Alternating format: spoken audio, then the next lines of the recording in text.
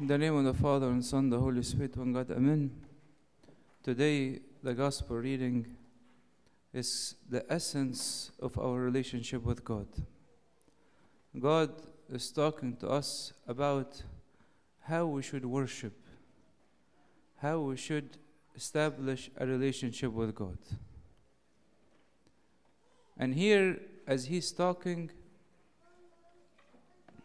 I'm going to ask you guys kida, if you have children making noise, you can maybe take them kida outside until they calm down. If you have children making noise, you can take them outside until they calm down. So we see kida today, God is talking about how we should worship. And He's saying something very important. He's saying prayer life is not separate from the rest of your life. Prayer life is not separate from the rest of your life. They're all related. You want to pray? Yes. You want to get close to God? Yes. He's saying, well, you have to give to the poor. How much? As much as you can. Until what point? Sell everything. There's no limit. You want to have unlimited bond with God, you have an unlimited chance to worship.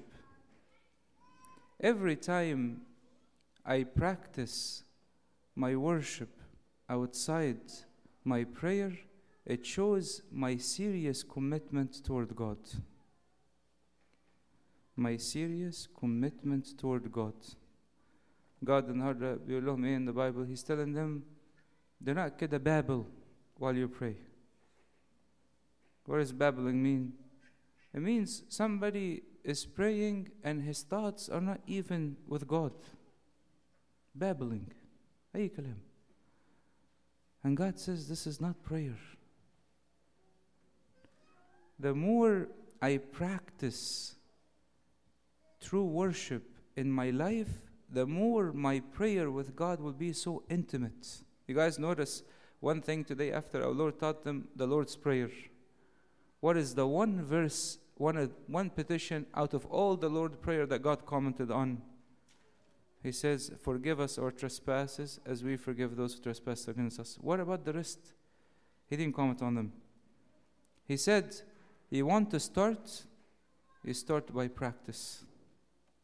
You want to start by practice. I mentioned the story last week, but it's a beautiful story. Like 2 months ago, I was in Egypt, and I met a monk who stayed in isolation for almost 10 years. I asked him, I told him, Abuna, when you were in the cell by yourself, in the cave by yourself, did you ever get bored? He told me, I will tell you something, you're not going to believe it. He told me once I entered that cell and I was alone, he said I could not stop myself from prayers. To the point that sometimes I used to lose my voice. Or I forced myself to sleep from all the fountains of prayers that are coming through my heart. If I don't give, if I don't practice my faith, my prayer will be so weak. There is no way out that I can stand and have intimacy with God if my life does not reflect it. No way. That's why God today is giving us 2 models. He says this is what a hypocritical prayer look like, and this is what a spiritual prayer look like. He says you want to pray like the hypocrites? Sound the trumpet. Sound the trumpet. I have done this, and I have done this, and I have done this, and look at me, and people who like to use a lot of good, nice religious language to show how they're so good and so polite, but it's all show. Sound the trumpet. That's what God is saying. And God's saying this is not the right model of prayer. People who try to show off their intelligence and their knowledge and this and this. He says no, it's not going to help. Tell you guys something. We're starting fast tomorrow. What's the whole purpose of fast? Fasting, in a very simple sense, is you spending a period of time without food. Who can live without food? The angels. Not only the angels. Actually, God meant for us in eternity to live without food.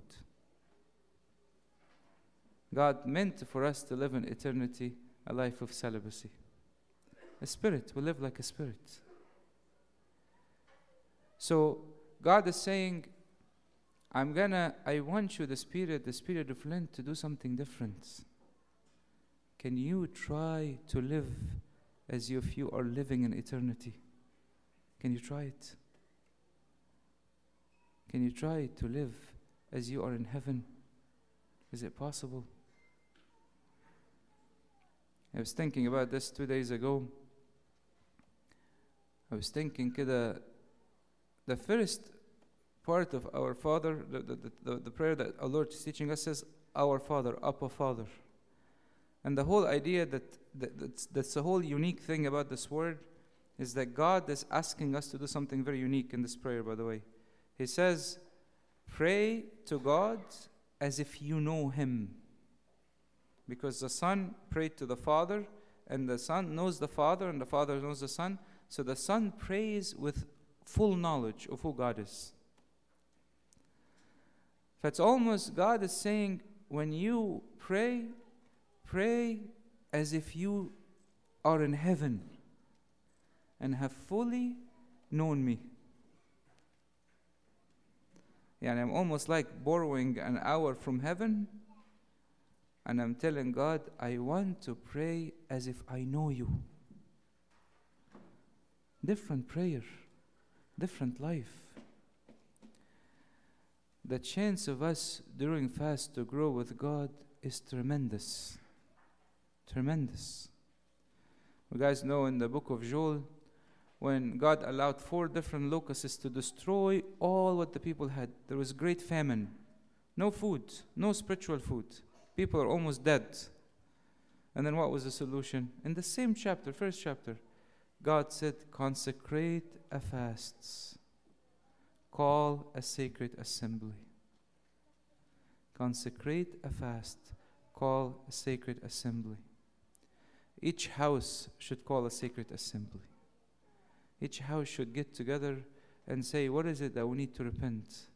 As parents, what is it that we need to repent? What is it that we need to change in our household? Fasting is not about just changing our food and that's it. No. If it does not impact the way I live and does not impact my prayer life, then I am following the hypocritical model.